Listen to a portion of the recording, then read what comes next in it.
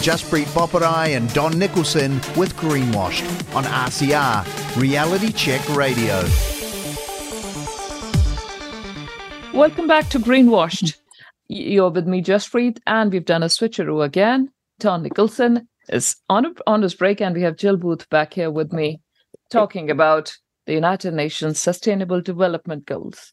And today, Jill and I are going to be moving down the list, and we are at SDGs 9 and 10.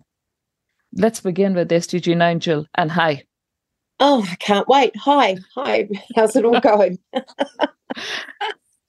It never stops. It never stops. So SDG 9, Jill, and they talk about industry, innovation, and infrastructure, the United Nations, that we need to now have countries working towards more resilient infrastructure so that businesses can thrive, innovation is fostered, there is green infrastructure all around, and ultimately, in their utopian dreams, they presume this would lead to thriving communities and safety from natural disasters and climate change.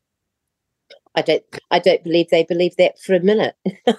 I think they've just found out a great way to make our company structure a lot smaller, global, and and how to make money out of this. Sustainable industrialization, foster innovation, and build resilient infrastructure. It must be the Dutch in me, but I'm not panicking about a 1 metre or 1 millimetre sea rise, and we've always been able to build incredible infrastructure and resilient infrastructure right across the world. So, let's go. Where do you want to start with this one, Jaspreet? Let's look at local government, Jill. Let's look at the fact, not in just local government, just look at, and I'm drawing on this very interesting discussion that Michael Laws had on the platform recently.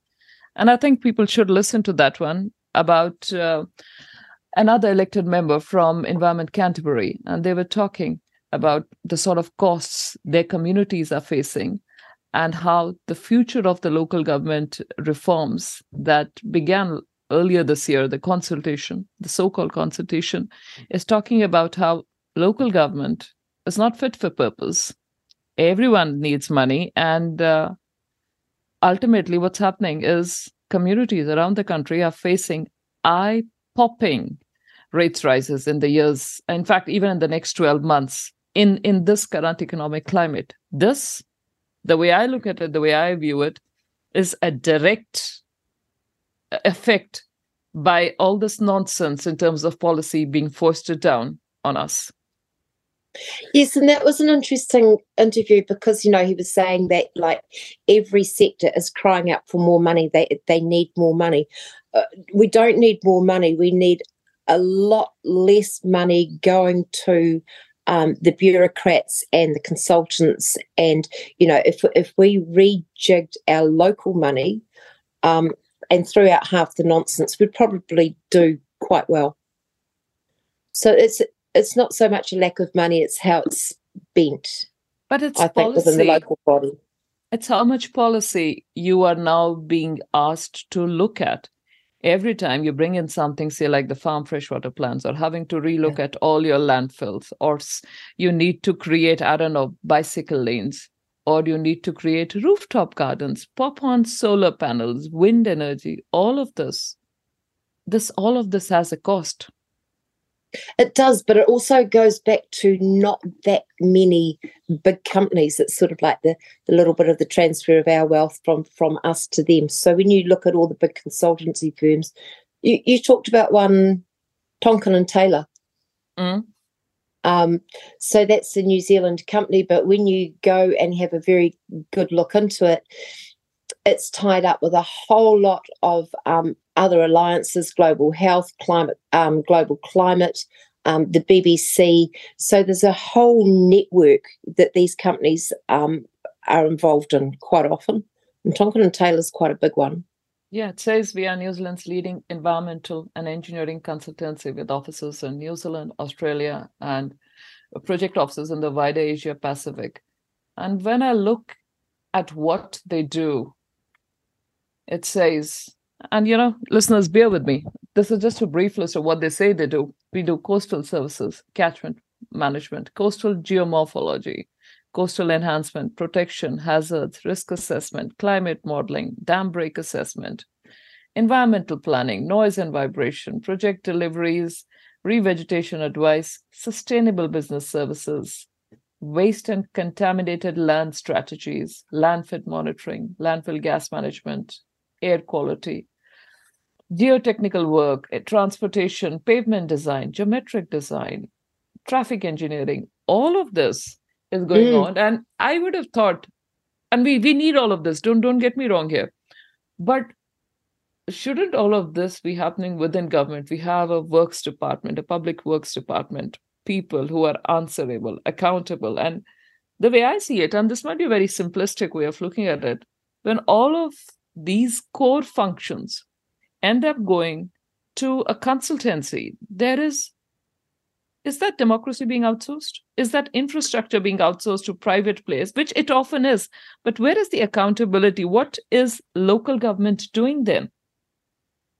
So, well, what is local government doing if it is outsourcing so much? And, I've said to you before, I'm a firm believer that human beings do quite well. We make mistakes, but we have managed to grow and build cities, and we've made a mess, and we've managed to clean up, and something new comes along and we made a mess again. But we constantly clean up after ourselves. But now we seem to have these huge companies tangled up with other huge companies who are telling us exactly what we must do in our area. And I'm really big on bringing our local solutions back to local people. And these companies tend to look through a very narrow lens of climate change. Everything is around climate change and sustainability. So, it's a bit like when you're a hammer, everything's a nail. And some things are just fine and can be left alone and then developed as we need them. But this whole, that when you think that a lot of these companies, they think that people are dying all over the place because of climate change. Climate change is out of control, that we've got far more disasters, and they're trying to prepare for these things that just aren't happening here in New Zealand. And how much do we pay for it, Jaspreet?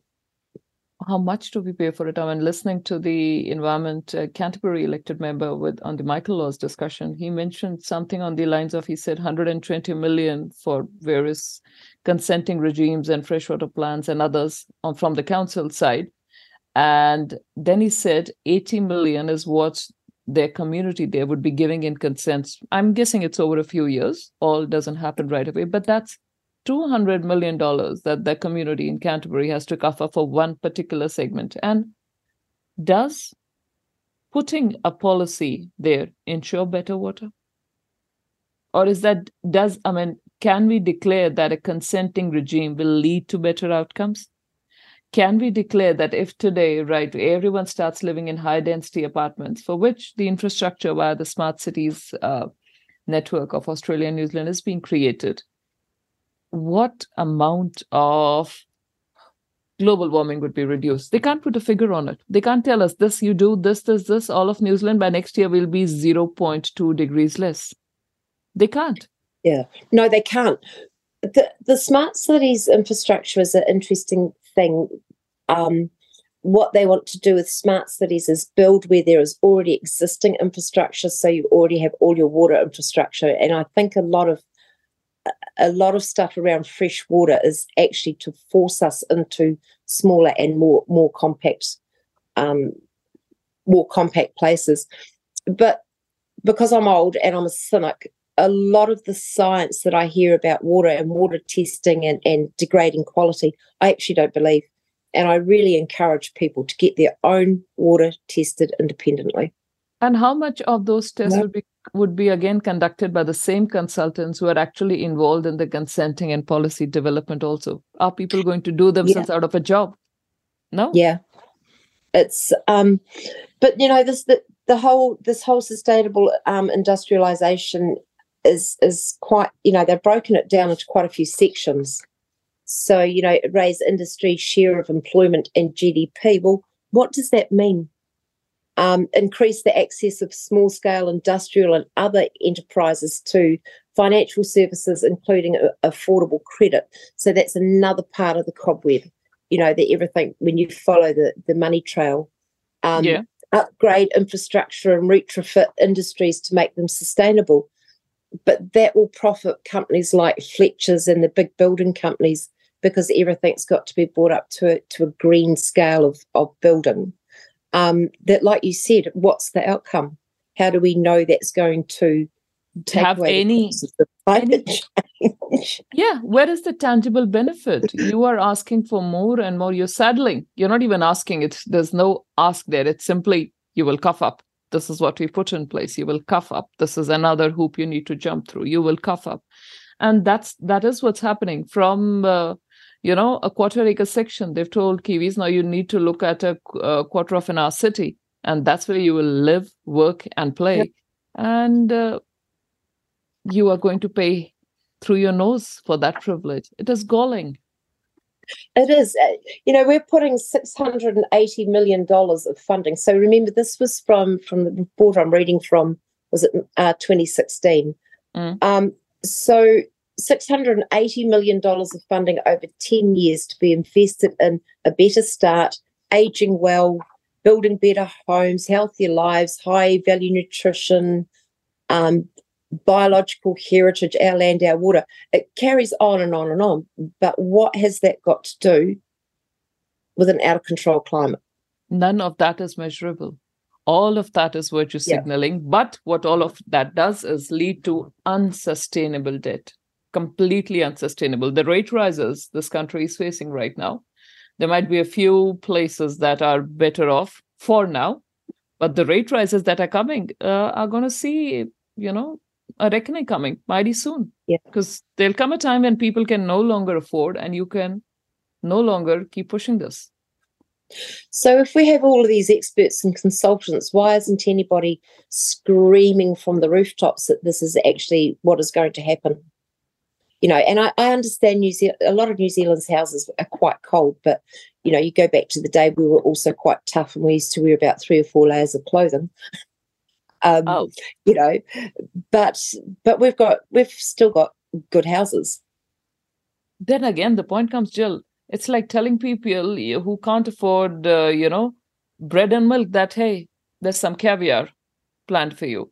If you can't afford something, that is it. If you cannot afford any more policy for whatsoever purpose, for saving the earth, for generations 100 years later, how many of the people are ready to sacrifice their present and their children's future? Because the next 30, 40 years, the way I look at it, and pardon my French, are completely messed up.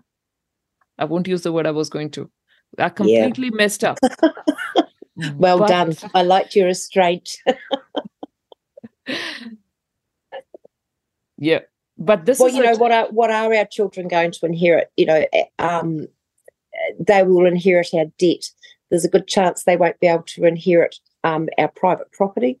And this is all for saving the world. And remember, this is not happening just in New Zealand. It's happening in 193 countries across the world. So, this is a global boondoggle. And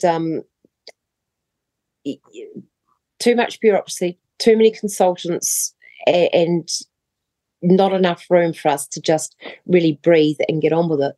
And I also think, we need to take our fair share of the blame, Jill. Too distracted people. Too distracted. Sometimes I think we don't really care beyond the next beer beach barbecue in no particular order. Well, that's true. Squirrel. Also, as human beings, we tend to be relatively trusting, and we trust that the people that we've put in charge are in charge. Yeah. So it's so this is how this is. I mean, just look at the infrastructure anywhere. We're talking about resilient cities. You go and look at Tauranga. That's a shell, a ghost of what it used to be. And I was in that area from 2009 to 2015. That general area, about 100 k's away. So a place where we would travel quite often. Look at all the cities. You have retailers pulling out smaller retailers hitting the wall. And they talk about small businesses thriving. Yeah, that's just like the doublespeak that UN indulges in. But let's now move on to Sustainable Development Goal number 10. This is one of my faves, absolute faves. It says, reduce inequality within and among countries. What could be simpler? Let's just reduce inequalities. How do you do that? Well, like you said earlier, communism, just one word, communism. Everybody's reduced to being equally miserable. Mm-hmm. I bet the people in Venezuela are no happier than the people in North Korea. No. And yet, if I look at the United Nations website on the UNEP, United Nations Environment Programme, under SDG 10, it says there needs to be the challenge that we need to face is exploitation of natural resources, which is leading to inequality, which is fueling conflicts worldwide. It says climate change disasters are exacerbating existing inequalities because the poorer countries are bearing the brunt of the West's affluence and wasteful lifestyles. And we need to promote financial institutions to give access to everyone. Now, we are seeing that Australia this week has spoken about the fact that it's going to start giving visas, permanent residencies, to certain islanders from the Pacific because climate change. They are talking about pushing, the push for natural resources, but who's driving the demand for lithium, for the mining that's happening in Mongolia, in Africa? Who is actually pushing these inequalities? Well, if you're going to go to a green energy, which we are, doing, that means the poorer countries are being exploited for their mineral wealth, and this is that gobbledygook that the UN is so good at coming up with, like pretending that everything is going to be all touchy-feely on the outside. But when you look at the mess that they're creating of the globe with their lithium mining, those huge lithium ponds is something to be seen. The excavation of our rare minerals, which China has most of, and the countries that they're taking them from remain poor, often because they've got dishonest leadership. So all this touchy-feely greenwash that we've got going on in Western countries, while we're just destroying the poorer countries. Yeah, we are. Yeah. And, it's easy to feel virtuous about certain things that people might be having. And people in the West, or even in, where this is happening, to say that we are not influenced by personal interests, selfish self-interest is stupidity. Everyone is. So if there's an incentive to buy an electric car and there's a subsidy there, people will avail of it. If there's a subsidy to set up a solar system, people will avail of it. And if the numbers make sense in the free market, you should do it. But if you are availing a subsidy and then going there, realize that someone is paying for that. Yeah, and it's usually the poorest that are paying for it. Every subsidy is government money, and every government, all government money is citizen money. But this target goes beyond that too. It's empowering inclusion, ensure equal opportunity policies to achieve greater equality. What the hell does that mean? That's what I keep asking myself. It is the whole thing that the US calls affirmative action, and we have seen in terms of Hipuapua, and we have seen in terms of a separate Maori Health Authority. We've seen in terms of all the polytechnics being combined into one monolith, which is failing, already, bleeding money. But all of that affirmative action was done for inclusion. And you have now, I was looking at Genesis Energy's loans with Westpac for some, green sustainability linked loans. And they have to do something for the Maori Rangatahi. They have to do a certain something for women's inclusion and all of this. But what is that actually doing? People keep thinking that, hey, why is everyone suddenly things are getting racist? But that is the whole push from the United Nations. That's translating into your banks, getting you to sign loans, especially for bigger providers. You'll have, you look at the sustainability-linked loans of all these providers, all of them have more than the financial metrics there.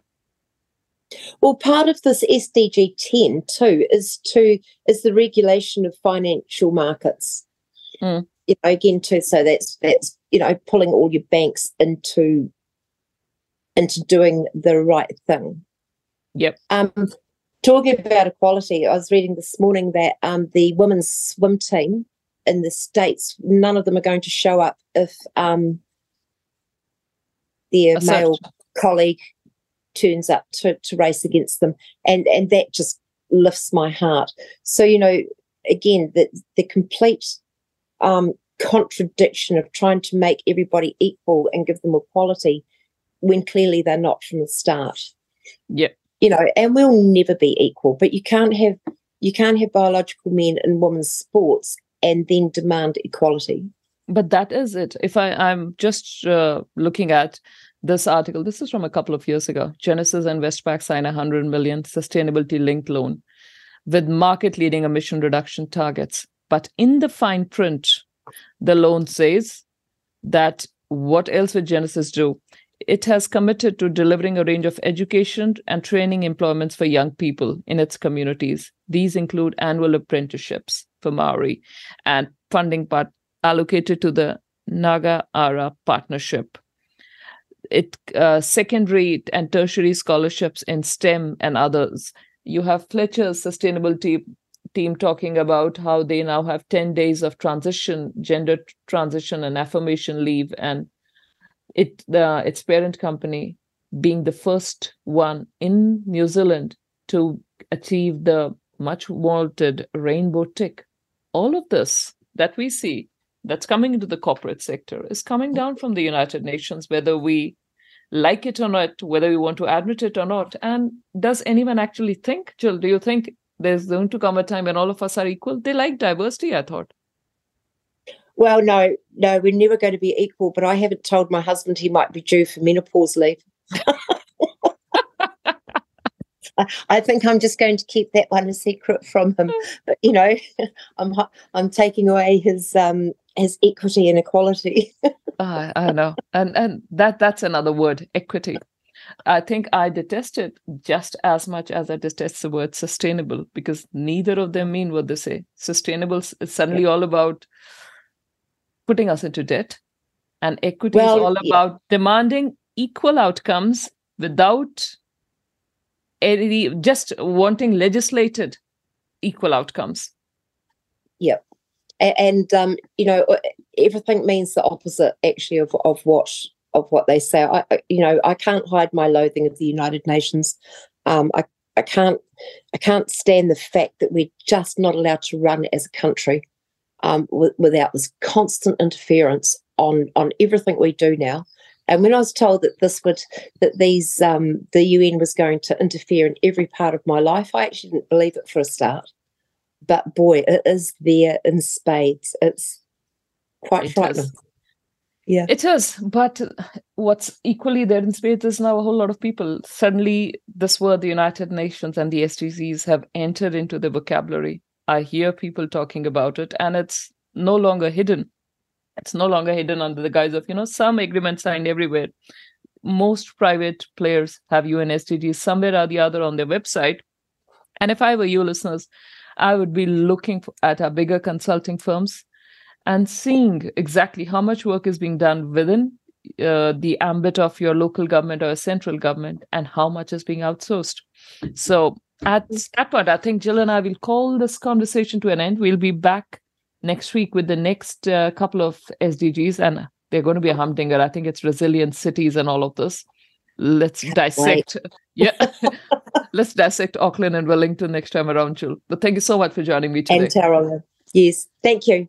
And thank you so much to all of you for listening to Greenwashed. This is Jaspreet Boparai signing off. See you again next week. Have a good one. Bye-bye. Bye. Jaspreet Boparai and Don Nicholson with Greenwashed on RCR, Reality Check Radio.